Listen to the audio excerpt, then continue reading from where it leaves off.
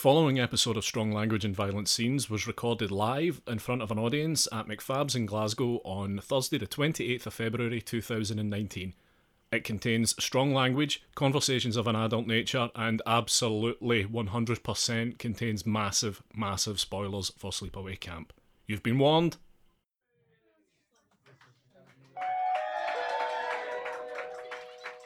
Good morning, campers. It's another beautiful day here at Camp Arawak. We want to thank you all for joining us and hope that you'll enjoy your stay with us this summer. Quick reminder, the ping pong tournament begins at 11 a.m. over by the lodge, so sign up now. Also, shuffleboard at 3 by the pavilion. Now, say hello to your Camp Arawak counselors, Mitch Payne and Andy Stewart. And remember, play safe, stay safe. Have a great summer, guys.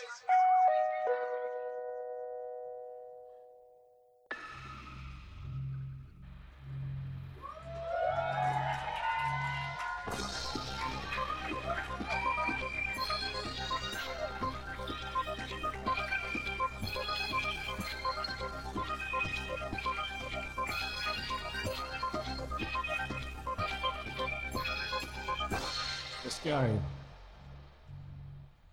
Hello! Well, this is very lovely. Yeah, it's cozy, isn't it? Yeah, it's pretty cozy. If it gets hot or you need to leave in the event of a fire, you can just run out there. Apparently there's a lovely garden with tables and parasols. We'll do our best to keep it going. The show must go on. To the potential detriment of our own lives. How you guys doing? You excited for Fright Fest? Glad dog, right? Anybody heading to Lords of Chaos after this? Me. Cool. Good. Cool. And this guy in the middle, he's been a previous guest on the show before, Mr. John McPhail, director of Anna and the Apocalypse. Hiya, how you doing? Oh, Michael Park on the sound, by the way. Michael Park on the sound, yeah. Don't cheer too quickly in case it all goes wrong. John, Sleepaway Camp. Yeah. Why? Why? Start from the beginning. Start from the beginning. Well, I only actually saw Sleepaway Camp about 5 years ago. To admit that, it's terrible. But my mate used to own host a shit horror night. And Sleepaway Camp was playing it, and I loved it, and I thought it was amazing. And I was like, how have I never seen this movie? So I then started systematically working my way through my friends, going, you have to watch this film. It's amazing. And I found it on YouTube.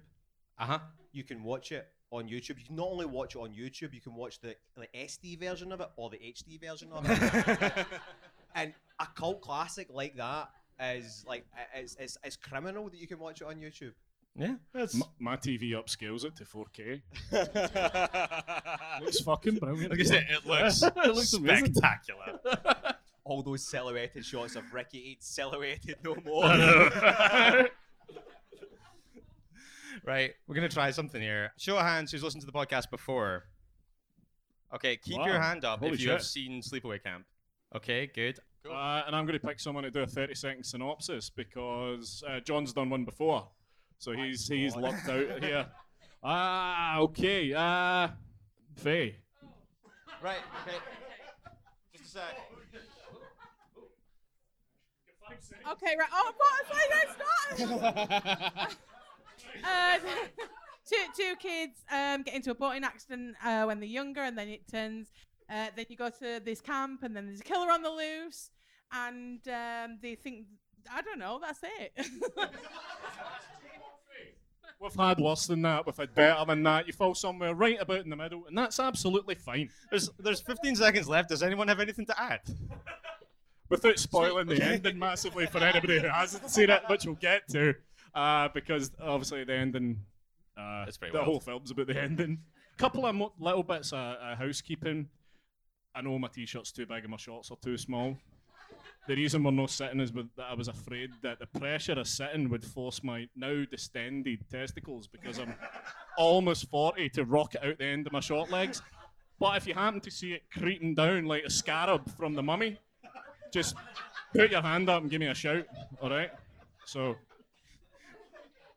Okay, maybe just get some kind of hand signal for that. just go like that. Just do that to your chin. That's fine. That'll do for me. Also, that's not real. That's socks. So that's fine. For the benefit of people who aren't in the room, who are listening on whatever podcast platform they decide There are to a listen million on. places. Yeah, we do have a screen, so granted that's not the best for a podcast medium, but suck it up and get on with it. It's fine. Unsubscribe. And so, Unsubscribe. right, I think we should jump into this. I think we should. Yeah. So I guess the first thing you get is a excruciatingly long sideswipe. I can't Marowak. Excuse me. Now let's first of all just take in the autumn of the summer that is Sleepaway Camp. All those dead trees. Yeah. That late September glow. Oh, so summery. And of course, like it does open up, with the wide, let's be straight up, Sleepaway Camp titles. In an unorthodox way, especially in like the 80s for slashers, where it was all sort of synth-tastic. He's kind of went for strings and horns. It's very dramatic, especially considering how mundane what you're looking at is. And then when you could hear the kids in the background, like it's like the camps of past. But, like it's something that you're going to pick up quite a lot in this film. Is it the only time it tells you? Like I think it's like after the boating accident. It's like it says 8 years later. It's the only time you get a timestamp on it. Whereas this is kind of when you rewatch it, you go, well, this is obviously the end after Everything. everything that's happened. And then we cut to before it, where we are 8 years before it, and then we get titles saying 8 years later, and then after that, like near the end, you get another flashback, but you don't get a timestamp on it either. Aye. And like crucially, you don't get a read on what year it is in the first place. Aye. So it's like 8 years earlier. It's like sweet, from when- Anytime USA. Yeah. Okay. Sorry, John. You were unaware there was a scene, quite a horrific scene unfolding behind you there. the most like unknowing father ever to be standing at the edge of the boat like that, and then these two Waynes get up and push him off it, but he's like, oh, and it's like the strings all come up together, and it's like so playful. There has never been a moment where a dad has been in a precarious poolside position where he hasn't wound up soaking wet. Exactly. I love the fact that when the kids sneak, so obviously what you have here is a father and two kids in a boat, and the two kids kind of gang up and push him off the boat. And I think it's really funny when he hits the deck and he turns back around and he's like, "You couple of schemers." Also, It's like, it's not that Machiavellian, really. They just like pushed him. it's the simplest laugh you could get. That's £250. It's also, I just want to say, quite forward thinking because no big issue made of the fact that the dad's in a gay relationship. No, true. Yep, which I think is Ahead pretty of the cool curve. given it's 1983. I mean, the kind of tranquil scene doesn't last long. Everything goes to shit pretty quick. It does, and it is like the worst boat drivers ever. Like they don't look at it, they don't look forward, they just look at each other the whole time that it's driving. You could straight up see that guy's testicles. That's crotch cam. It's the first of what is many less than tasteful flashes of ball. But so yeah, you got two kind of like instantly extremely unlikable teenagers driving a speedboat and somebody water skiing behind them. And yeah, old dad's gone as quick as he arrives. The people! Somebody help the people! Obviously not armed with the knowledge of names. No. So at least recognising them as people is a good starting point. Somebody help over here. Yeah. Clearly, you just see the Daft floating, like face down. You're like, oh, he's dead. So like, and then you see like a shredded life preserver come up out of the water, and one child sort of like back swimming, and then while she's like over dramatically screaming, "Somebody help the people!" the guy on the shore just stands there going, and the two people who are in the boat that'll hurt them are just going. Nobody is helping the people, no matter how dramatically and overactingly you're going to shout this. I kind of feel like at that point you're fucked anyway. Gasping's about as good as you can muster in the face of your own negligence. Help that child swimming with the life preserver. Jump ahead, we get an all too fleeting intro to my favourite character in this entire thing. At this point. Hey! Dr. Martha. who is incredible and is like the best character that has ever been in any film. Yeah, like she's so confused all the Yeah. time. How Ricky has grown up to be the capable young man that he seems to be. Pretty fiery. I mean, he's got a rage problem, but He's hot heated. look at who your mother is. You know what I mean? Like the fact that he's not setting things on fire every 5 minutes is like a miracle. Do you know what I mean? I've got to say, at which point do we think that this was a directorial decision? Aye, I was gonna like, because who's it's a wild performance. like this performance. Whose fault is it? Well, see. So, like, of course, like now I've watched this loads and loads of times, and I've read stuff, and I don't know like if Hiltzig meant a lot of the comedy things that he actually ended up with, and Okay. particularly her, because I've watched her talking about her audition and all that, and she's just like, yeah, and I turned up on set, and I just went for it. And you're like, all right, I knew that she was going and to. she was the out there. best. I know. But come on. I tied a rope around my finger. So I wouldn't forget. And every single line is bookmarked with a. Really? Is that my decision? Hey! Yeah. Oh, I don't know at all. Also, quite big on herself because she keeps asking people, Wasn't that nice of me? "Am I not great?" Like, Just sell, dude. All right. No, you're bad. no, you can say that now, like, and this is where I will defend it, right? So structurally, you think about this. Now, she's quite an important character in this film, right? Regardless, she's Sure. a very, very important character. Sure. Now, if we're going to have to remember her through all the other characters that we experience through this film, gotta stand is out. how you're going to remember her. You got 3 minutes of screen time. Make it fucking count. You get to the end and you go, oh, she was mental.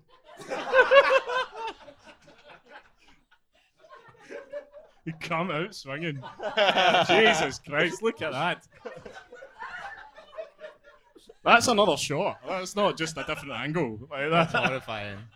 So on the left here, we've got Ricky, Jonathan Tiersten. Yeah, Jonathan Tiersten, yeah. and Angela, the surviving child. Yeah, From the boat former incident. lovers in real life. He was 17 and she was 13.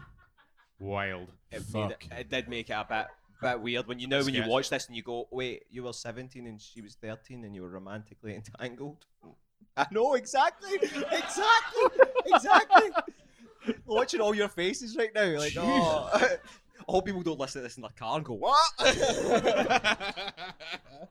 Yeah.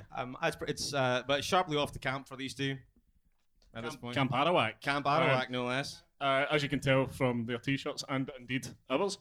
Yeah, pretty dangerous place for children overall. Massively. How? I don't understand, boys. What could go wrong? There's your answer. Oh yeah, fucking. I love that. So the guy on the right is Robert Earl Jones. He's James Earl Jones' dad, but weirdly in that photo, he looks like he's got steel Mickey Mouse ears on.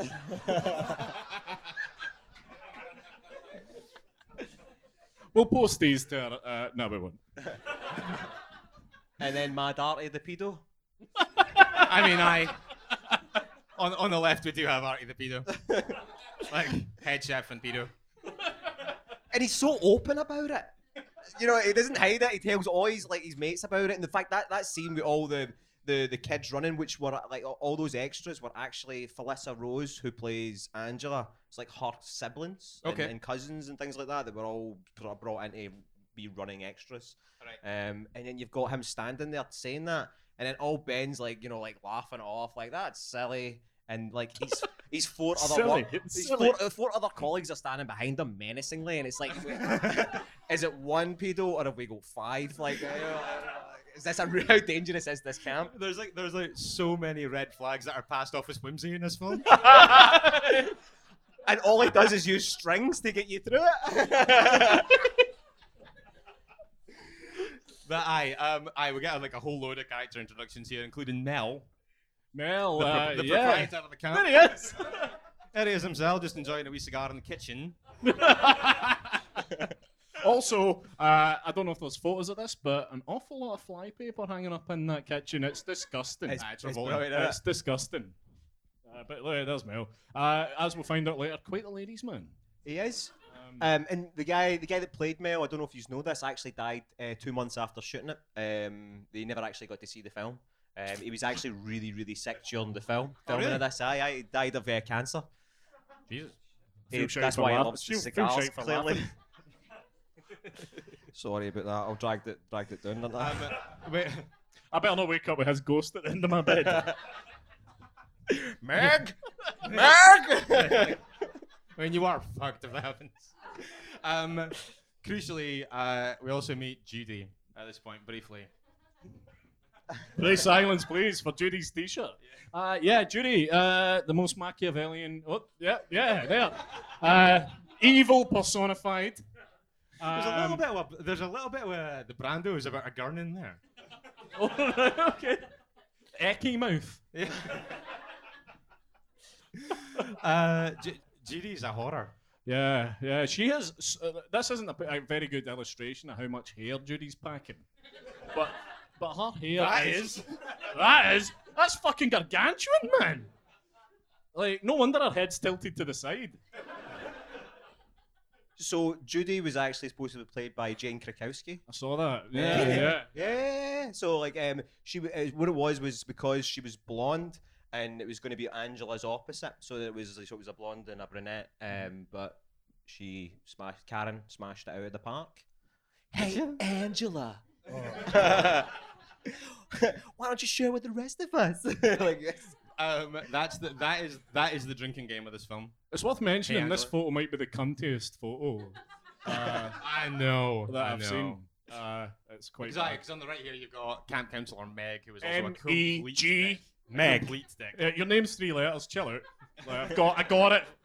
Like, I got it. Shut up, Meg. I think that, and it's possibly to do with the fact that I think that Judy looks considerably older than the other kids. I find it very difficult to figure out who's a kid and who's a counselor. Apart from the one little boy, who's like a little boy that runs around, presumably one of Felissa Rose's family. But there is a stone cold child hanging around with these paedophiles.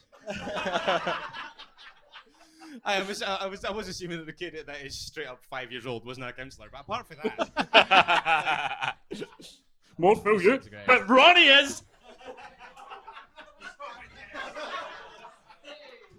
Now, I tried to get shots like that, but this was about as tight as I could cut it.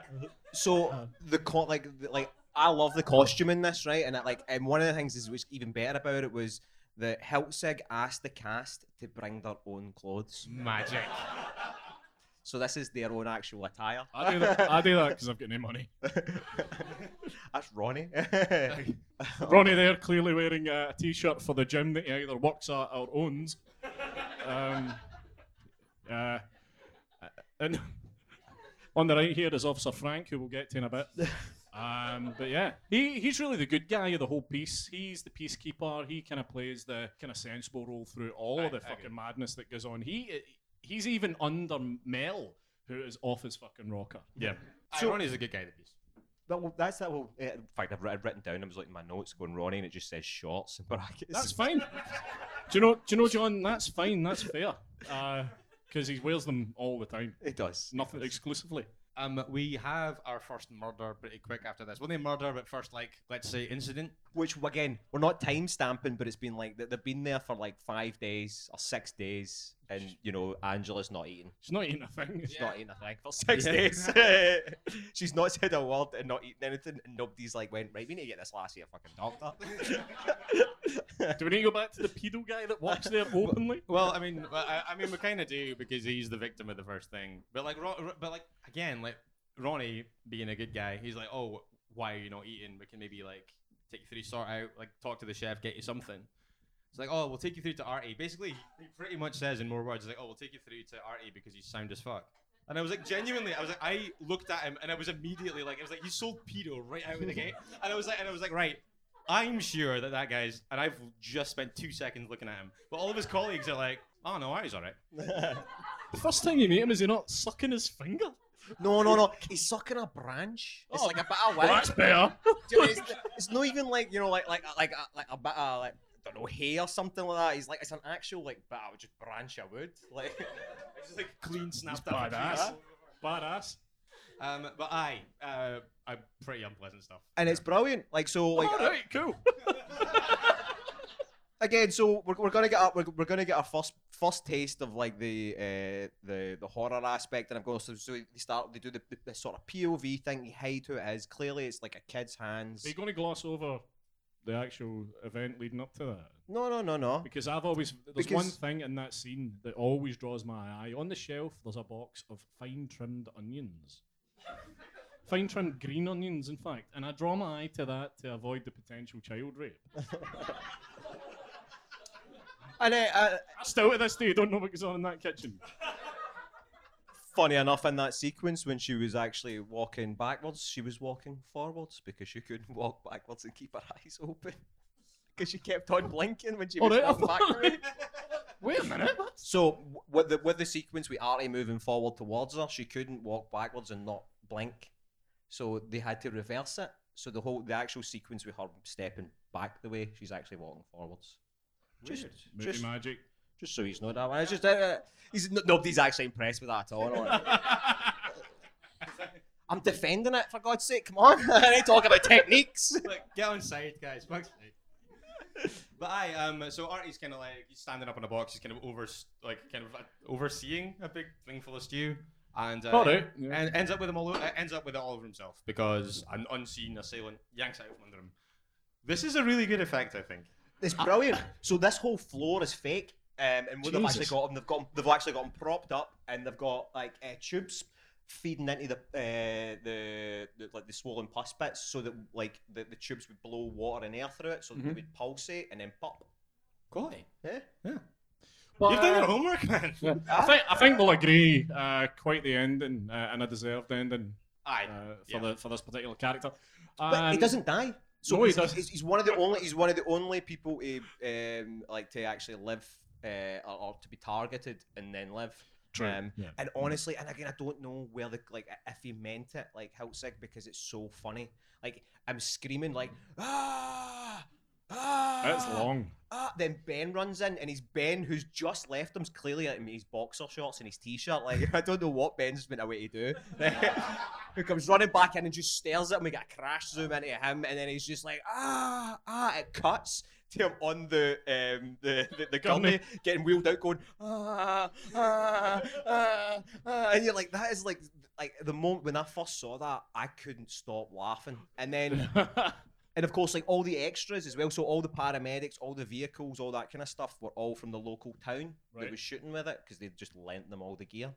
So like all the paramedics and everything else were just random people who lived in the village. I thought it was it's quite funny that Ronnie's big worry. Ronnie says to the paramedic, "How about his eyes?"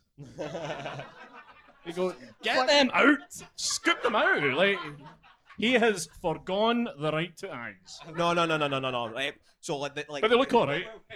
No. What is this? The doctor is amazing. See the guy that comes in to like actually sit down with it. What is it like? He says to him like, "I can't prescribe a sedative to kill the pain that he's in. Every nerve in his body's on fire." Mel turns and goes, "What's the prognosis? He's really badly bummed." Look at the fucking guy. Mel kind of comes stumbling in at this point because he's got not a murder, but like an attempted murder to cover up. And I think it's funny because he's I think that's important.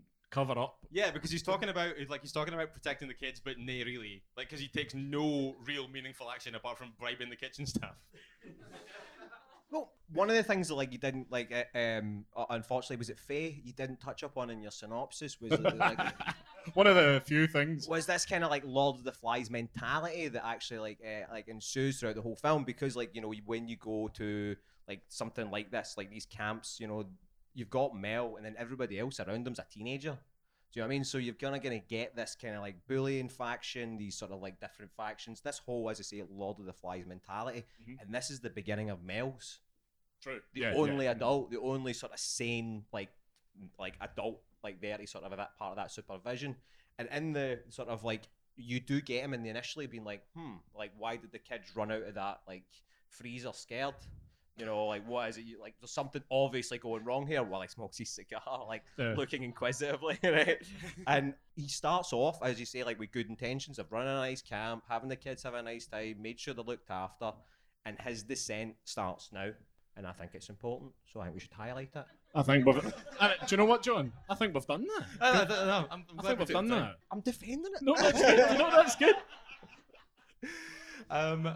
Shortly after this introduction to my favorite hard luck character of the piece, Mozart. I think it's important that we do.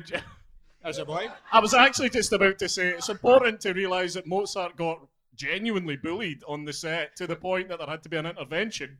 Hello, he's covered in fucking shaving cream. Yeah, so we said like the first of what is a couple of what might be real life footage of Mozart being bullied on set then. But but yeah, you can tell that he's supposed to be the nerdy character because he looks like a nerd. And he's literally called Mozart. The purpose of Mozart and like within this is to be the red herring, to be could someone like that, like, you know, could be bullied to an extent to that, be pushed to that point that he could actually do that kind of thing. Well, there's a bit later where the bullying reaches a fever pitch and he attacks his friends with a knife. So, understandable. Lord of the Flies mentality. Faye, you had 30 seconds. Shite. One of my favorite scenes of the whole thing next, because just the ball game. So just a wee thing, right? So when we were doing Anna and the Apocalypse, there was a sequence in it where there's a Carry on. no, listen, this is perfect. That's right? one of the shorter t-shirts. There's a sequence where we had to have like I think it's 6 like sexy Santas come on stage during like a sexy number, and I went into my costume department and I just gave them pictures of the stick a look up. I went, I want Christmas this. I love that this is your kind of benchmark for sexiness. I'm sorry, but Very sexy, yeah. just before they go into the ball game, when Gino turns up and he's got like the short. There he is. There he is. There he is. This. When I This is bought what- this t-shirt, it fit me like that. They brought their own costume. Fucking hell. No, I don't know if Gino's a child or a man. Although he's rocking that AC Slater sexiness. Andy, I think it's pretty evident he's a man. Right, okay, sure. Although I think you were probably that hairy when you were about 12. So. Oh, fuck you.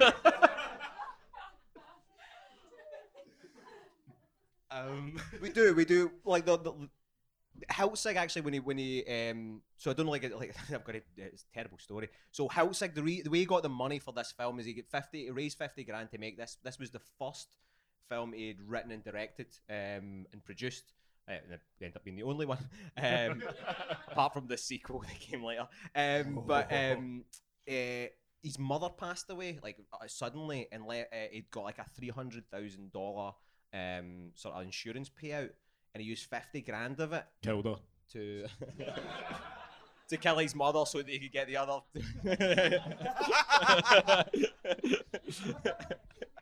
And he whacked 50 grand into this. This was like how he sort of like got that going, and like he knew of the camp. They shot it in the autumn. That's why the opening is so right. So they shot it in the autumn in the off season, and he only had a beginning and an end. So this kind of middle section in between it of like the, as I say, Faye, Lord of the Flies mentality. That was the was sort of like the middle sort of section of this, was to sort of try and create that. So like things like this ball game, he create the banter and sort of reaction and rival factions and bit of bullying was part of that. Sorry, shall we continue with No, that's fine. No. I mean, But this scene definitely exists to kind of bring together the rival factions. And I think like the next scene kind of builds on it because you go straight. Although I into don't know the- why like- Mozart's there, because he's not got friends. No, but hold on, Mozart catches one of their like hits. He actually helps them win the ball game He does. Yeah. when he was playing the Game Boy, and the ball gets hit out, and he catches it. Legend. My favorite Exactly. my favorite cementing of the fact that he's like the nerd in this scene is that he catches the ball, throws it once, and then immediately collapses.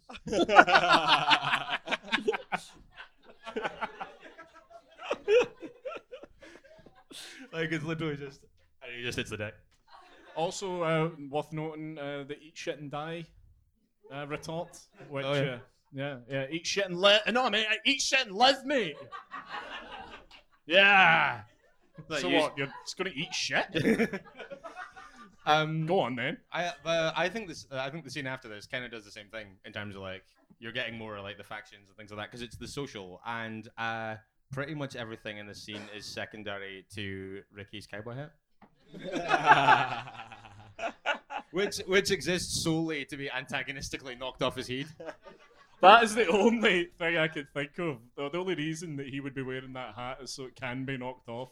But weirdly, I think it's a loner because when it does get knocked off, there's a big melee ensues, and the hat gets knocked off his head, and an extra runs on, grabs the hat, and just drags it out. like, don't fucking knock the hat.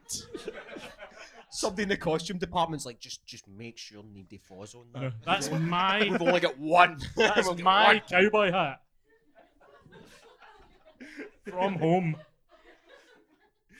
The kind of like romantic subplot, if you want to call it that, I don't know if I do, gets kind of introduced here, and it's Paul. Paul, that's Paul on the right. Paul on the right here, Paul on the aye. right there. Yep. Yeah, looking suave. And of course, everybody's tried to talk to Angela up to this point, but they've only ever told, like shouted at her, except from Paul.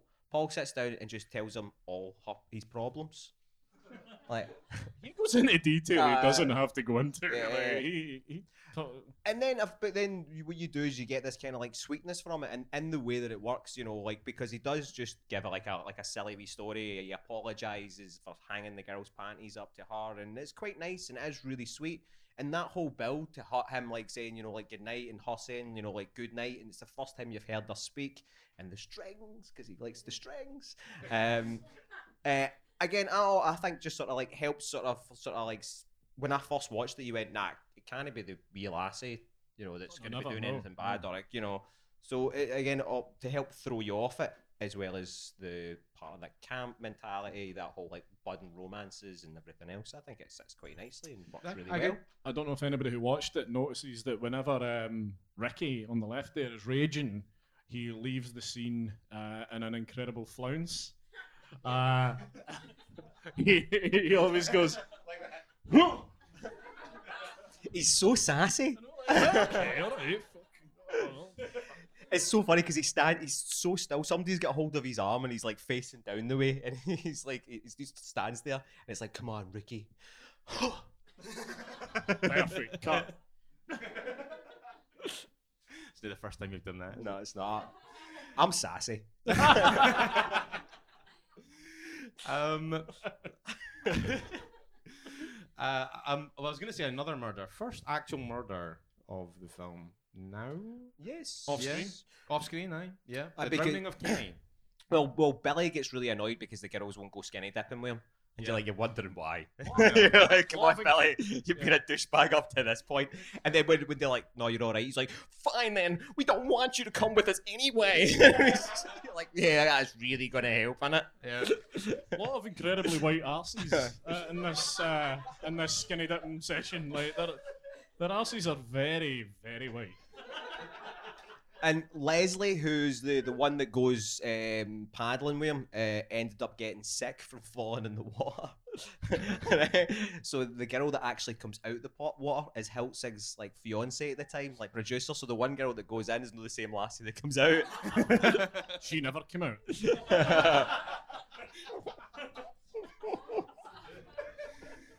But yeah, Kenny, the guy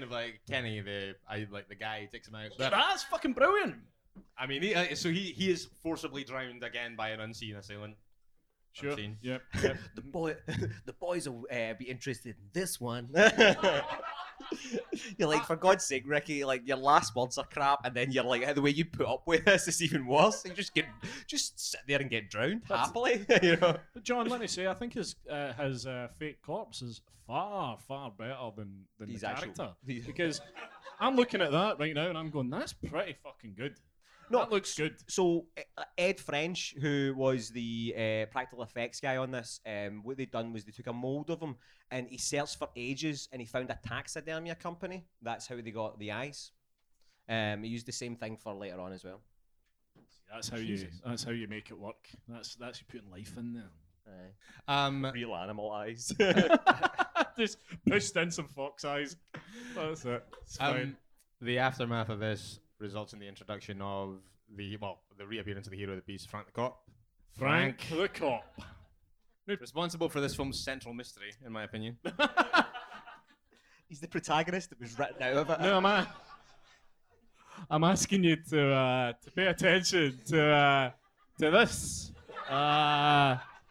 What you've got here is, I'm going closer for a look, but yep, that is a real moustache, quite clearly. Frank, Just let that bed in. Just remember it. Frank, not the best cop. Has knowledge of death, boats, camps, rivers, trees. It's Quite kind of a poor, wonder Frank yeah. can dress himself in the morning. Just walks into stuff. Pretty underinformed. But yeah, he is our essential investigator here, and I think it's fair to say that he is ineffectual. Out the back of this, we've got like a little bit more bullying of Mozart, which I don't want to dwell on because I kind of feel like he just has a bit of a time of it. He does, poor Mozart. Yeah. And then of course, like what was the is it Gino or Ronnie that was like, doesn't matter, good night, lover boy, and then like the strings swell again, and it's like it's so playful, let's all jump on him like, whoa. It's just weird. That's the moment where Ronnie where Mozart pulls the knife and chases him around with a knife. No, is that That's the the shaving cream? Well, yeah, it's the shaving cream moment. Yeah. And he chases him with a knife, and Gino comes in and says, "Look, hey, enough horseplay. Give me the knife, confiscated." And then he puts it clearly right in front of him where he can find it. He doesn't go, "That's going in the lockbox." He goes, "It's going there on this shelf, easily accessible." Stab them. He's like, you'll get that at the end of summer if you're lucky, and he literally puts it under a jumper on a shelf 3 feet away in plain sight. That Mozart can even reach. He's got trust in them, hasn't he? He's got a little bit of trust. Gino, Aye, he's lovely. you know, His heart's in the right place. it's like him and Ronnie, heroes of the piece. I would agree with that. I Yeah. would agree with that. And the other girl whose name I don't know. Susan. Cool.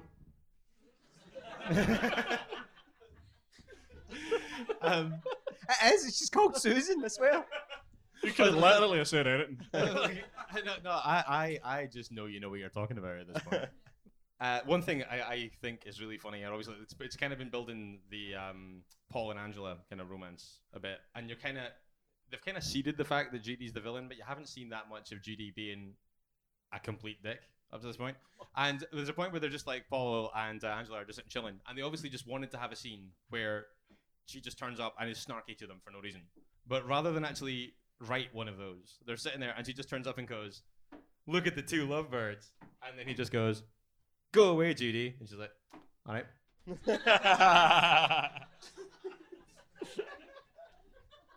Yeah, bitch. I like again. It's something I was going to leave for later on, but I genuinely think, and I think that we should put this because we're all talking about, you know, how Ronnie's one of the heroes of the piece, Frank's one of the heroes of the piece. Sure. Judy is Frank. also is actually one of the unsung heroes of this piece. She's worked it out before everybody. In case you need refreshed. A reminder. Okay, so Judy, one of the heroes of the piece, is a hot take. I like genuinely. I think it was criminal. Make your case, McPhail. Wait till the end. Wait till the end. Oh, shit, right. Wait till the end because I like again. She ends up actually. She doesn't die in this either. No, not directly. She's got a short. She is the only other credit on her IMDb. Oh, was this criminal? That's where the criminal thing is Exactly. here. Like, that's, yeah. Was that the start and end of Judy then? Like her entire career? Pretty much. James. Jings, yeah. But that's what happened with most of them. It's not Friday the 13th here. There's no Kevin Bacon in here. They're on a massive fucking success. Felissa Rose is about the biggest one. She's done a bunch of Adam Green films and stuff. She's one Adam Green film. It's not long after this that we've got like a couple of guys, like, you know, when all the guys are kind of frolicking on the roof. I'm going to use the word frolicking.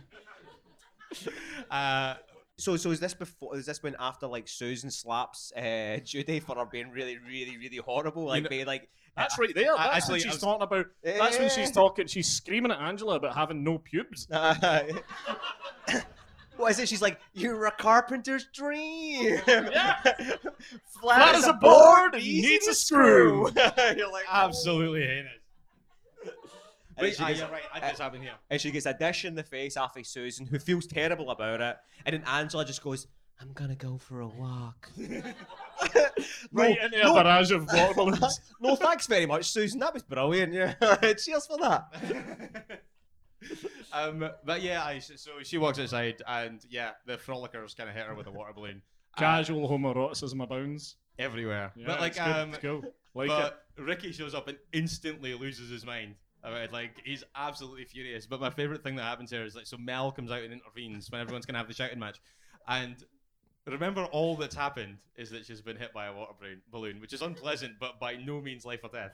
You're like, and he's like, "You know how dangerous those things are. You could have taken her eye out." I was like, show me one incident where that's ever happened, and I will humbly retract my objection, because that's fucking nonsense. my granny used to get me into trouble for swinging a scarf for the same reason. That's what I Don't was going swing to a say. scarf. You'll take somebody or your own eye out. Like if you play me an elastic band, you're going to take your eye out. Anything. Well, hang on.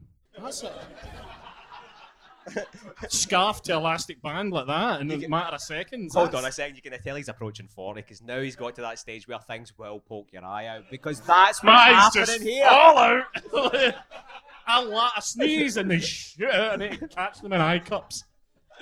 I wear goggles. When you get to a certain age, that's when the thing is anything can take anybody's eye out. that's all Mel's doing. Is he's just like, I'm being the adult here. Like somebody's eye could come out. Stop it. It's like, I have these eyes are fine. He asked about the chef's eyes. That's what he did. He's eye daft. He's crazy about eyes.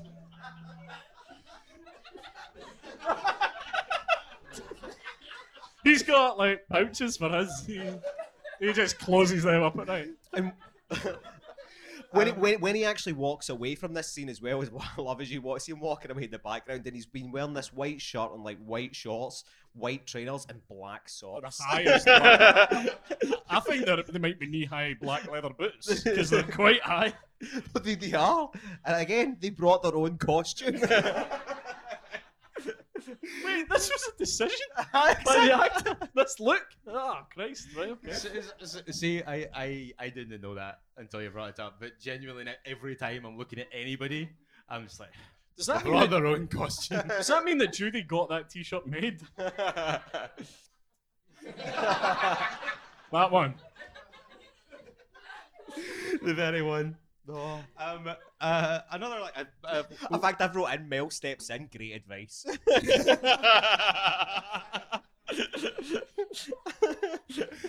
Do you not think that being Ricky in this scene is just the acting job of a lifetime when you're that age and you're allowed to just swear like fuck?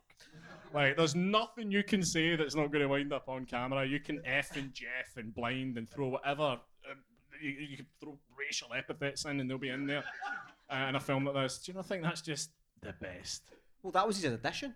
Like Jonathan Tierston's audition was that he had to, when he was sitting down with Robert Hiltzig, he says, "Just give me any trouble, like let me have it." And that was his audition. Like, was just to sit there and swear at the director. Call him a Like, cocksucker for 10 minutes.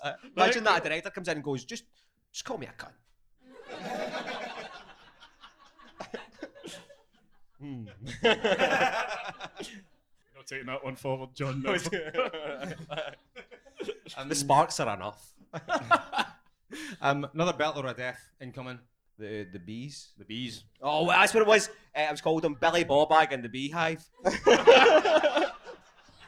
My favourite kids book. Yeah, check that out. Guarantee you that's the same dummy from a minute ago. And With a hid different in wig. the amazing eyes with bees.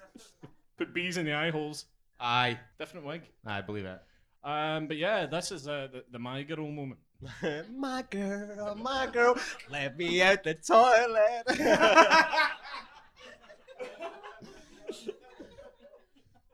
So for the benefit of those of you who put your hands down when we ask you if you've seen Sleepaway Camp, yeah, we'll lose Kenny here, Stoner Kenny, who, no, it's not Kenny, is it? Billy. Billy, thank you. Billy Sorry. Bob, Billy Bob. Kenny's already dead. Billy Bobak, sorry. Like, Kenny Cuntrag. how embarrassing for me. Sorry, dude. Yeah, he nips at the toilet cubicle to take, and what I believe is a direct quote, a wicked dump. Yep. It's weird that you know that before you do it. I normally rate mine after I do them. Like, that one was wicked, that one was just some pellets. that one was mediocre. Oh, it's going to be a ghosty.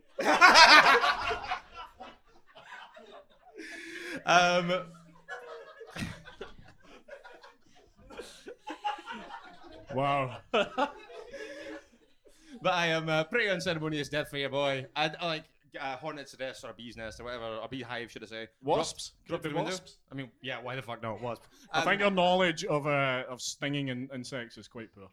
Well, I'd said bees, but it's just because of alliteration.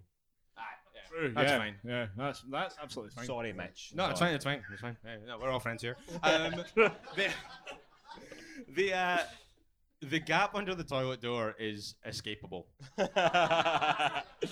Also, his feet are moving in a manner where he's not really that bald. Aye, is it like It's a general movie, the feet that you would do when you were trying to squeeze out a particularly difficult one. Well, like the gap under the door is conservatively a foot and a half.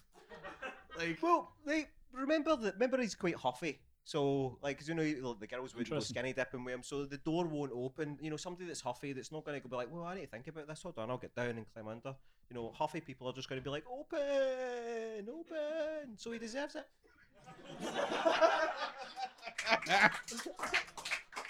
Fair, absolutely fair. Also, he does deserve it. Like, there's no part of me that doubts that. But weird that the bees would choose to congregate on his face. in such large numbers. Call him Billy Jam Face, Bobag, face made of sugar.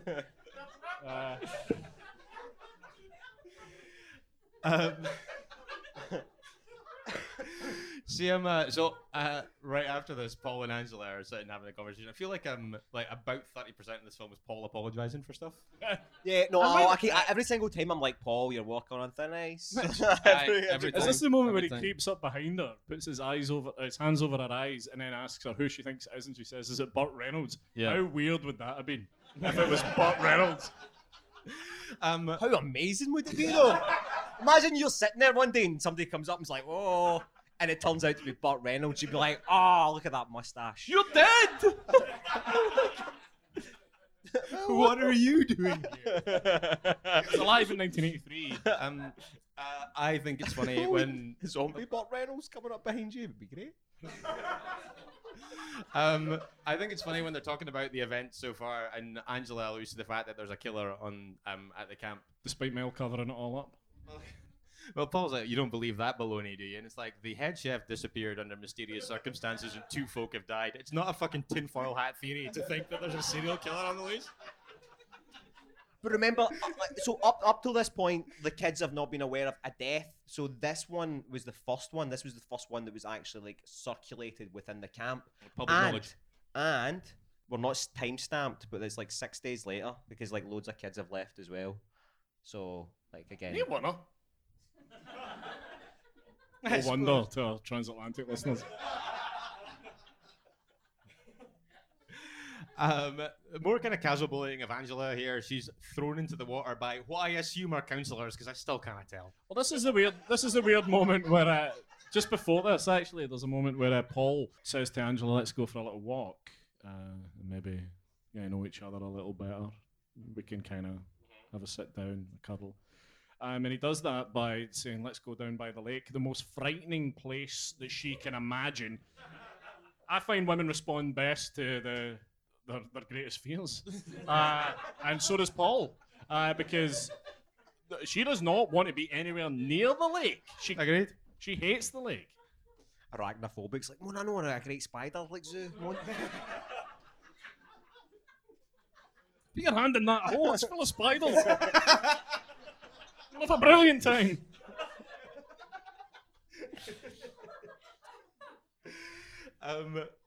It's around here. I think like Mel at this point is kind of like he has a conversation with Ricky. A conversation. Aye. Well, at this point, aye. Yeah. So, like, you know, like this is usually the time in the podcast where Mitch says, "Oh, so we're hurtling towards like the third act, right?" Yeah! We didn't feed him that. He listens. I tune in. Aye, fucking very. Don't send it out. So we're hurtling towards the third act. Mel's becoming a bit more unhinged. I think that's fair. You That's know, fair to say. the bullying has just went right through the right through the It's roof. escalated. It has. And Ricky says, "We'll get him." Oh, man. Is it Ricky? Has it been Ricky? Have we now walked into the third act now going, Ricky's the killer? Ricky has been the killer? I'll be honest with you, there's a few people on my possibles list at this point, Aye. including Mel himself. Yeah, I'm going to Really? say it. I'm going to put it out there. I never suspected Mel. I knew he was just like, I knew he wanted to cover stuff up. It's funny that he keeps coming up. He's got an honest face, right enough. No, he doesn't. He looks like... Are you fucking kidding me? He looks like a guy who lost a nightclub.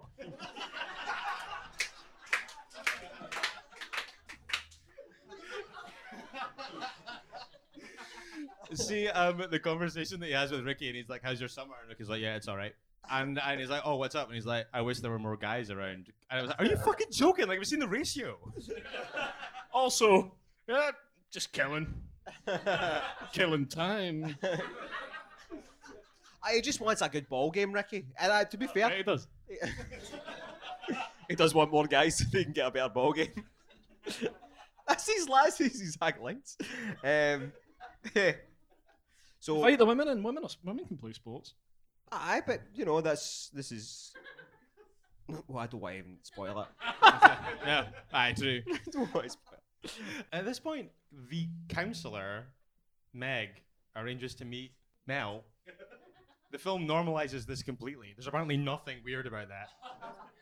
Through all the scenes when you do a rewatch, you do see Meg being like, "Hey." Like, really? I know. What is it about That's Meg. Meg? There. Yeah, Meg there on the right. What is it about That. What is it about Mel that screams? Oh yeah. Thanks, Michael. What is it about Mel that screams? Sex? I'm going to posit something here. I think Mel was meant to be played by a younger man, and a better looking one. And this guy might also be part of Felissa Rose's family. What is it about us? And every single time I bring a film here, it's always daddy issues. Remember Tom Imagine Atkins? this was Tom Atkins. Oh, that should have been Tom 40 Atkins. minutes of a guy looking out a window. Can you imagine the standard of middle distance contemplation there would be if it was Tom Atkins? Also a better actor, quite frankly, than this guy. Yeah, I mean, yes. You take what you get. But yeah, so Meg kind of tentatively makes plans to meet Mel. We lose her instantly. For after sex? this. Yeah, I mean, yes. Not for fun. She's stabbed repeatedly while showering. She's only stabbed once. Once. Oh She yeah, stabbed sorry. through and then it drags down her spine. And Correct. another Yeah, Mitch, yeah. another Cheerfully Mitch withdrawn. made an interesting point earlier. Is why does she just stand against the wall and remain stabbed rather than just walk away and get one pretty severe stab in the spine, but not have your spine carved out of your back? Aye. It is one of those kind of natural things when something jags you in the back. You go, and you step forward. Whereas Meg, she just is like, I'm going to accept this. I've been a douchebag. Oh. And Well, it's fair I to say suppose she it's has. curtains for me. Seems fair. Kill me. End it. We also lose Judy around here. At this point, when Mel's doing this thing that he's doing here, he's convinced at this point that Ricky's the man behind this, He's sure and that's he has revenge on his mind. Ricky's gonna die. and he's going to die by Mel's hand. That's Mel's decision. He's going to get revenge for the young girl that he's fucking at a summer camp. Hold on a second though, right? So not only has Mel lost his business, he's like, right, I needed to get these kids back for next year. The kids Certainly are on gone. the skids. Yeah, they're gone, right? They're not coming back. My business is gone, and the only one thing that I could have hoped for was Meg, and Meg's gone. And if there's any sort of way to crack him, I think it is that. I think it was losing Meg. It's a tipping point for sure.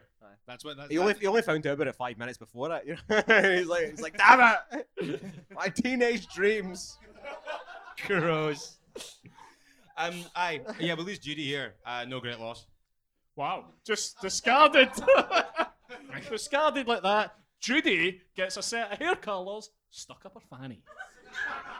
I mean, that by implication, that is pretty much right. And his brother as well. He's like saying that this is the scene where you see the silhouette of whoever it is that's doing it, and it's clearly somebody else. Yeah, Aside from all the other times when it's hairy knuckles.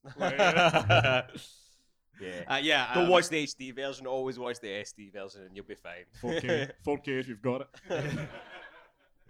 So, John, I think it's fair to say that we're hurtling towards the end of this thing at this point. Mitch, is this moving through things at a pace that I would only describe as breakneck?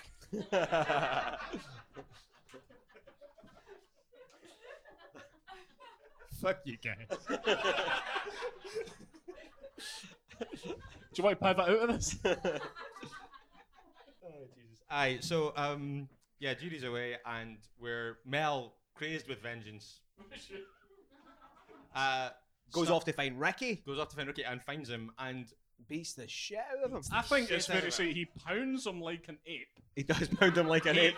Pummels Ricky into mush, I can only presume. Because you never actually, I don't think you see Ricky again until the end of this film. So no, 2 scenes before it. So Hilsig had actually intended when he'd written the film for Ricky to die here, and it wasn't until 5 minutes from here, where he actually they shot the sequence where he actually breathes, and they bring the Ronnie and who I think it's not Ronnie, it's Gino and the other one, and they sort of find them so that Ronnie and Susan. Susan? No, because they end up finding of course they later. So I think it is Gino and the other guy. Anyway, they find him, and that's it was while they shot it, he went, nah, I think that Ricky should live. But of course, from this point we go, it's not Ricky. Ricky's not the killer, because how can it be? He's been smushed. Well, because the next thing is Mel stands up and goes, no, it can't be you. You no. See? There's not a possible way it could be you. And Mel promptly arrowed through the neck. Arrowed right through the neck. Pretty good, by the way. Through the neck. Pretty good. No problem. It's really good. Don't hate it. So the actual when the thing when the actual front of the arrow hits the throat, there was a wee bit at the back that popped up. A pinger. A wee pinger. So yeah, good work, Ed French. Pretty good, no problem. And goodbye, Mel. Yeah, Mel's away. So a couple more murders. That calls for some more investigation, and big welcome back to Frank the Cop. Yeah. Now, it's at this point you might have noticed that you're all sitting on moustaches. I'm going to ask you, even if you have a moustache, I know some people have voiced concern that they've got a moustache. I'm going to ask everyone to, at least like yourself at the back, sir, to hold your moustache over your moustache. Or indeed glue it to your face with the... I'll be honest, these weren't expensive, so they might not even last as long as this takes.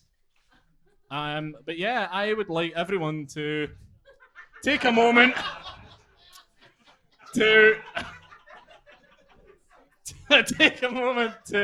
pay credence to the fact that he shaved his moustache and rather than write a single line of dialogue, which would have taken no time, it's either gaffer tape or black boot polish. I'm not sure which is worse. It's a fake mustache. Is it actually furry?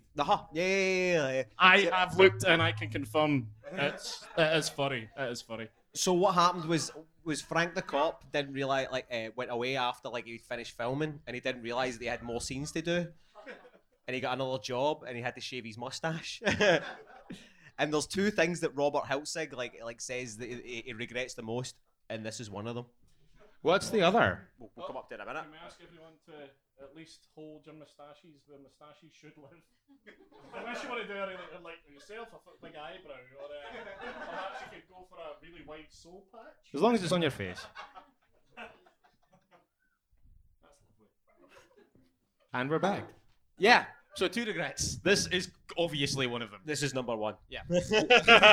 But what I love about it is that look at his face right on the right there. He's acting. He's in it, and no one else in the scene is staring at it like, "What the fuck is on your face?" But see, the thing is this isn't the only scene. There's like 3 or 4 scenes where he's in and he's clearly just running about with a mustache, like trying to get by camera.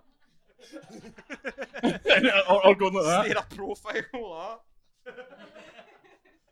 So I would have preferred him to just stand with his hand over his mouth. What was the simplicity? what was the second regret?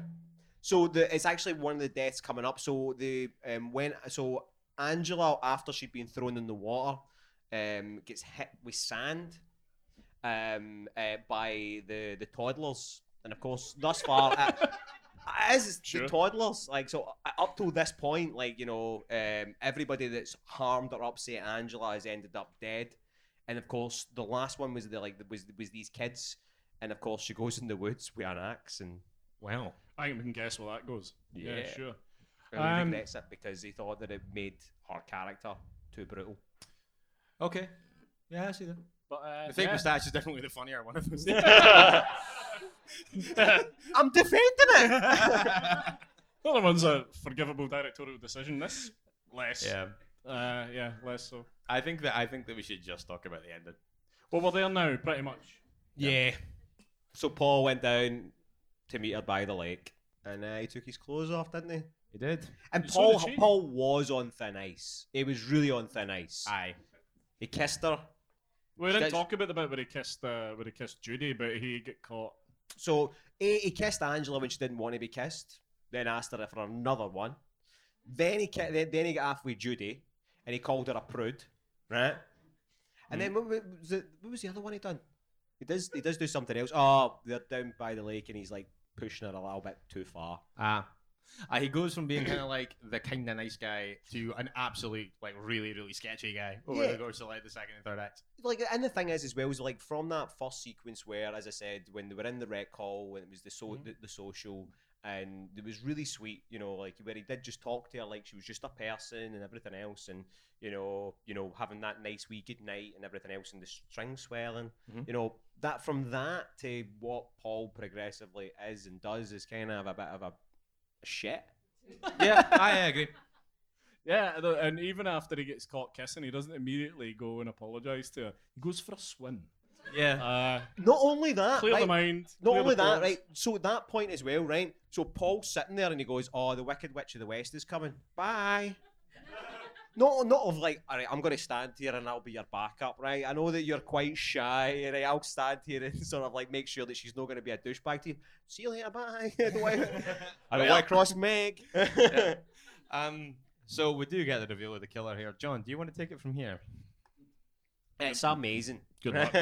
It is like one of the most shocking moments in horror history. I would 100% agree with that. I mean, like everything that you might think or know about, like when you're watching this for the first time or when you did watch it, you kind of suspecting that it's obviously going to be like Angela or Ricky or whatever, and then when it's revealed to Angela, but then when it's revealed of why, that's the kind of thing where you go, Aunt Melissa, what were you doing? What were you thinking? Can I just quickly touch on that last scene when Aunt Melissa reveals the story? It's so fucking cold on that set. Clearly, they're all puffing out gasps of like air, like. Oh. Wow. Is this for Sleepaway Camp? This is the dream sequence This that is, actually yeah. just like of the But flashbacks. way earlier than this in the film. Yeah, Way earlier than this. that flashes. No, that's when Paul pushes her a little, like tries to be a bit too hands-on with her, and that's the flashback. And it's again, it's so strange, like that whole sequence, like, you know, because then when you do reflect and you understand that, of course, Angela was Peter. So the two kids that like were in the boating accident at the beginning were Peter and Angela and her father died, and Aunt Melissa wanted wanted a little girl, so thus Peter became Angela. And Fuck off. Fuck off. so what they did was they paid a college kid to shave all his body, and then they made this like the way that Ed French describes it is a like a potato chip, so like a crisp thin mask where it would just sit over the face, so taxidermy eyes again. And this guy just sort of stand there naked holding the knife. I heard they had to get pished. The thing is he like to Get work his up the bobby courage out. to do it. Yeah. He got drunk, and in fact, see the shot just before this where she's cradling Paul's head and rocking back and forward. You can see him disrobing down in the corner. It's in the bottom right of frame. It's brilliant. He's just up in the back and like, oh my god, I hate my life. I'm steaming. But here's the other thing: is Here's my boy. the guy that got the Bobby out has never ever came forward. So he's never actually like. I would go to horror No way. conventions and I'd cut a hole in a curtain and I'd put my Bobby through it and I'd have a sign that says the dick for the end of the dick for the end of anything really, the dick anywhere. The dick for the end of Sleepaway Camp. $25 for a photo. I've got a pen in my I've got a pen in the end and you get a squiggle on a photo.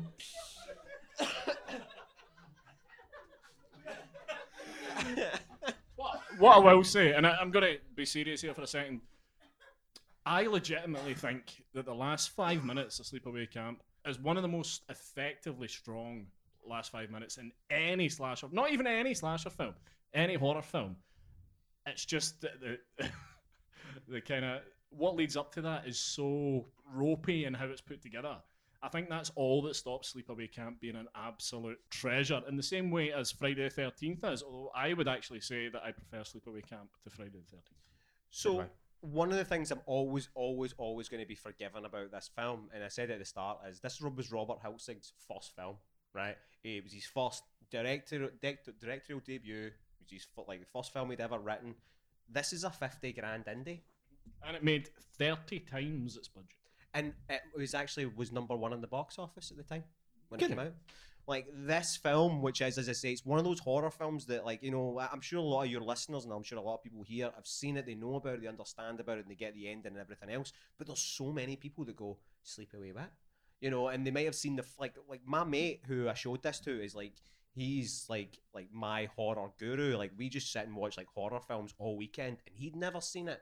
And then when this popped up, he went, "Oh my god, I know this, and it's like people get the get the ending or know about the ending more than they know about the movie, and I think that's what's a shame about this, because it is such a fun, you know, horror slasher. Like the ending seems to be the sort of like lasting legacy of it. None of the actors went on to do anything, much of anything. like really nothing. I think Meg was actually, like, before she done this, she was working on ABC, like a show. I think it's like Three's Company or something like that, some sort of American. Ronnie's sitcom. my PT. He's shite, by the way, if you hadn't noticed. No wonder, because every just single saying. time you're like, oh no, oh god. But like, what?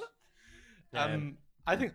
Well, for one, I think it's a really good pick for this. But I'm gonna surprise you guys. I hadn't seen this before.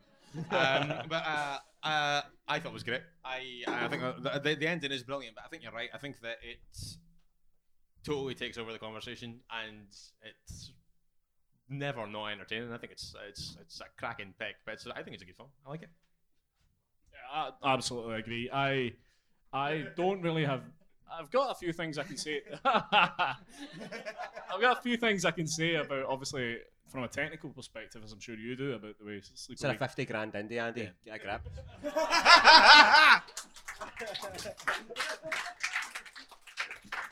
I would still write a line in about you look different without your moustache. That's the one change I would make to this fucking film. But no, I think I really think it's great, and I think it's an important film. And out of that massive slew of shit that came out at the same time, in the same vein, like I said, I prefer Sleepaway Camp to Friday the 13th, the first one, certainly anyway. And I think it absolutely deserves to be seen. And the fact that it doesn't have a Blu-ray release in the UK is absolutely, or any kind of home entertainment release in the UK is absolutely criminal. YouTube, it's got the HD one and the SD one. 4K if your telly's good. We've got a wee bit of time. Does anybody have any questions or comments? If you do, you get a dip in the Arrow video goodie bag. Yeah, right here. Right here. Oh, right, okay, hang on. Oh, I see a hand. Oh, okay. I just wondered why they make such a huge deal of Angela like being scared of the water, and yet there is a murder where she literally like submerges herself, swims out into the middle of a lake to kill someone. Like it's such a huge trauma for her to get thrown in the water, but she was literally like out in the dark under the water. Like You are it just- completely right. Kim, I don't have an Completely answer for right. that.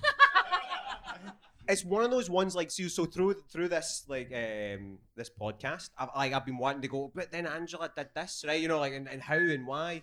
And the one of the theories, right, and Robert Hiltzik has went, no, that didn't happen. No, it's not like that. Was the theory was that it was both Angela and Ricky, right? And the reason I think that theory hangs up is because of that. Because when he does submerge himself out from the water, and of course, like his hair seems like really, really short, and of course, he's the one that murders Judy. Clearly, when you see it Because on the HD HD does version, no favours to that No. whatsoever. like you can clearly see that because it is one of those ones of like she's supposed to be scared of the water, or is it all just an act because Angela's just a walking talking act? Wow. Maybe. Wow. Anyone else? Oh, yeah, okay. Okay. Just to keep another of minor traditions of the podcast going, I googled when you were complaining about people losing eyes for water balloons. Yes! Yes! In 2010, NPR news reporter Annie Baxter lost an eye during a 4th of July parade on a boat when she was hit in the eye by a miniature water balloon. Fuck. A miniature off. Water balloon's a water balloon. Sure, yeah, sure. I'm not going to argue with that. I did say that Mel was trying to look after everybody, Sure. Knew it was doing the whole time. and of course Judy knew all along. I don't have anything to say to that. If you've found the figures, then I can't argue with the statistics, if I'm honest. Hey, Anyone that's else? enough. Anyone else with a question? Remember, after this, you get a dip in the bag. The Arrow bag, it's got Blu-rays in it. Yeah, fuck that then. Yeah. We do have some more stuff from Arrow, which we might just give out to people to get rid of it, so I don't need to take it home because I've got enough. Also, we do have some Lords of Chaos posters that were given to us by the guys from Arrow. So if anyone wants to come up and snaffle some of them, just come up and give us a shout. Yeah. I think whatever we've got there, once it's gone, it's gone. Yeah. So, John, John. you might have noticed by now that Anna has changed. is behind you. Aye. John, I made a as- film. Who's that? John, as you might know, I quite like this film. I think you've been once or twice. Aye, once or twice. Yeah. Line in the coffers, John. Do you want to talk about it a little bit? I mean, I think I could, but you go. No, I'd love to hear what you guys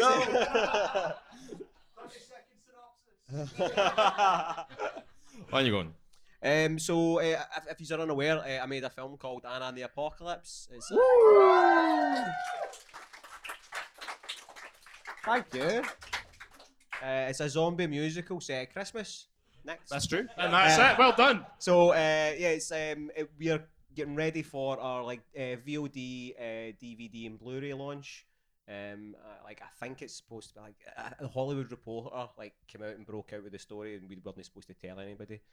But March and April, they'll have VOD and DVD and Blu-ray. In the UK, because it's already out in America. That's correct. Right. Aye, the Americans are a lot quicker than us. Yeah. They are like that. So this it's coming out soon. It's been a crazy ride. It's been really, really fun. It's been really different as well. So don't know what else to say about it. You know that way where you go, have I told people about this? You've done that many Q&As and you go, see if I tell that story, is that same anecdote? Have I told you guys that same anecdote? Yeah, it's, as I say, it's coming to VOD and DVD. The thing about Anna and the Apocalypse is it's a total discovery film. Like, this has not got Tom Hardy in it. It's not got Emma Stone in it. It's it's an independent film from Scotland that's been really, really lucky enough to have been picked up by some amazing distributors and pushed and pulled by like some wonderful, wonderful people. But what we need is people talking about it and telling people about it and being like, oh, this wee Scottish film's coming out, you should check it out. So if you could do that'd be cracking. So yeah, if you pick it up, get it now and get it like fucking pre-ordered, whatever you need to do. John, thank you again for coming back. God, thank you. And doing this. This has been an absolute treat. Yeah. I think everybody can agree that this has been amazing. Thank you, John. No, thank you, guys. Cheers very much.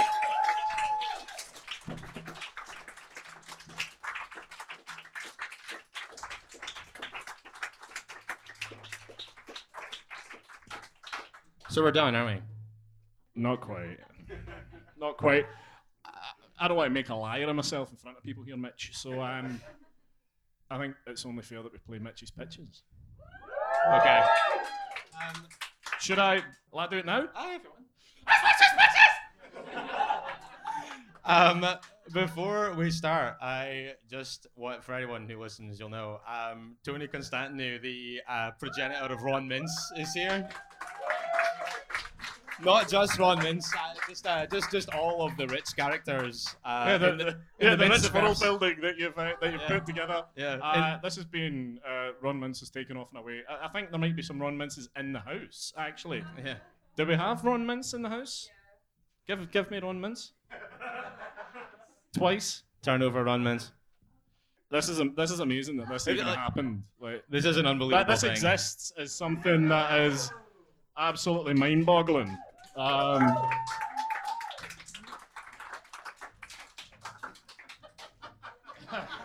Give me one of them. Yeah. You know that one. Okay. That Tony created a character that now exists in doll form. Yeah. Right here. Is staggering. The attention to detail here is remarkable. You got some exposed brain here. You got a microwave mallet hand. Microwave mallet hand, yeah. A rustler steak sandwich that is literally fused to his face. A cow leg. A cow leg. I really like the cow leg. Even down to a removable apron. Yeah. If you fancy other outfits for your mince. Because it's moved on quite a bit. There's some kind of ghostly characters now and all manner of stuff. Reginald Crisp. Yeah. I'll let everyone have a sniff of them later. But yeah, that was Kim. Kim, thank you. That's an absolutely bonkers thing to waste your time on. But yeah, Mitch, over to you. So, I'm fed up of saying it. Does anybody else want to say what Mitch's Pitches is? No. Okay, fine. Mitch's Pitches is a feature on the show that is designed to exploit my ignorance for your entertainment. While we're recording, Andy's going to send me an image to my phone. It'll be a poster from an old horror film. He will have photoshopped out titles, taglines, the works. And just leave the image. I will have to describe it to the best of my ability. You will also see it. And I'll have to give it a title and a synopsis. And it's at this point, Mitch, I would ask you not to turn round. Okay, no, it's fine. Yeah, I'm going to do this now. While we're talking, the audience can see the image now. Okay. Right. Okay, it's on its way. Okay.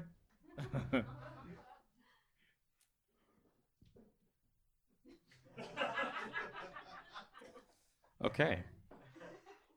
I'm going to sit down. I've been standing for ages. By the way, I'm sitting next to Sheila Bain, Mitch's mum. Yeah, also here.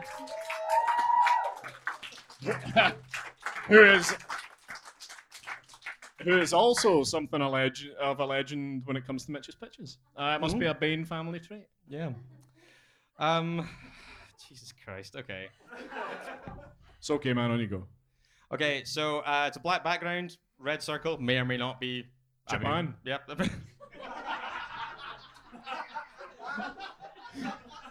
Andy, I'd say we're in an indeterminate location here, but it might be Japan. It's not Japan. Quite a lot going on in this image. I think it's fair to say that it is quite busy. In the bottom right-hand corner of the screen, what is going on down here? You tell us.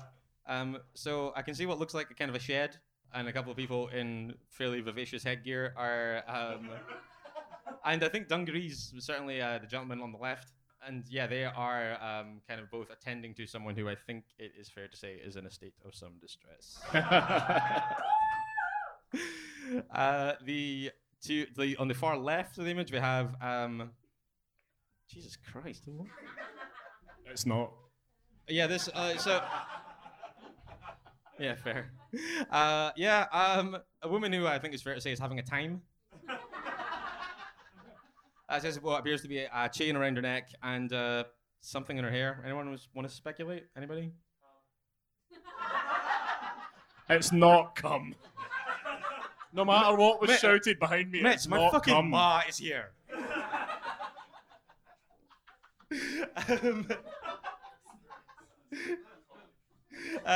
In the bottom left-hand corner of the image, we have two people exhuming a corpse by the looks of it, or just digging a grave. I mean, like, I can't tell if they're digging it up or just digging it. But I'm gonna go with exhuming. Digging it in. And in the center point of the image, we have a woman who, once again, is in a state of some distress, who looks like she's about to have a four-pronged pitchfork driven into her by a crazed farmer in what appears to be a fedora. Right, I will definitely need a minute. Okay.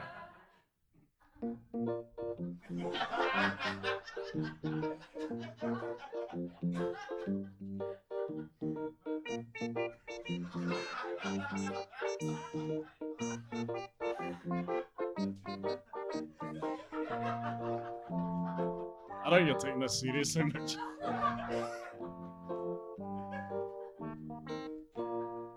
Michael, can I have a wee bit more time? Thanks. Okay. That's how we do that then, is it? Worth noting.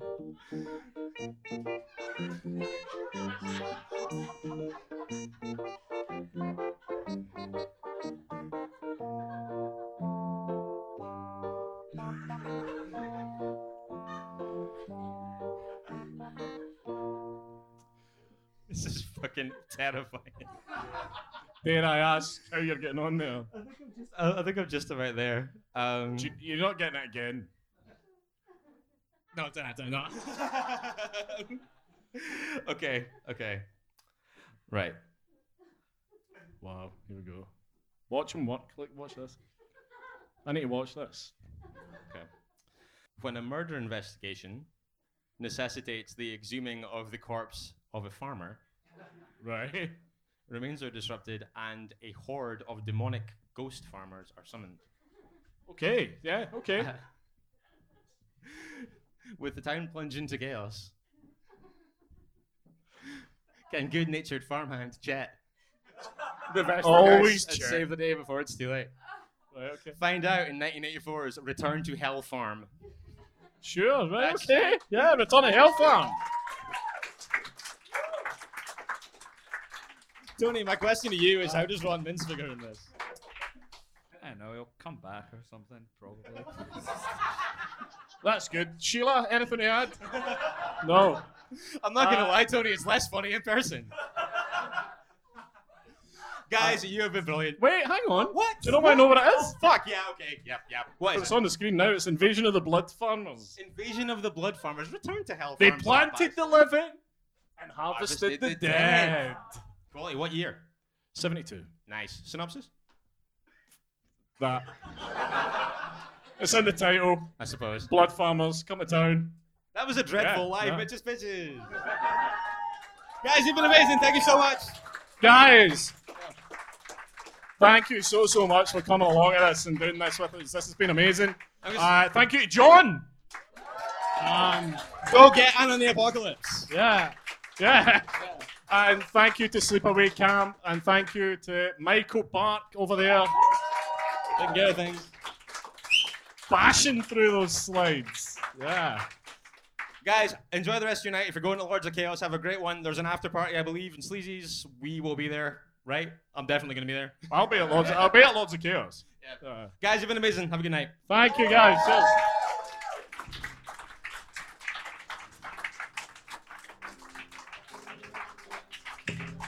Also, if you ask the question, come and get your stuff.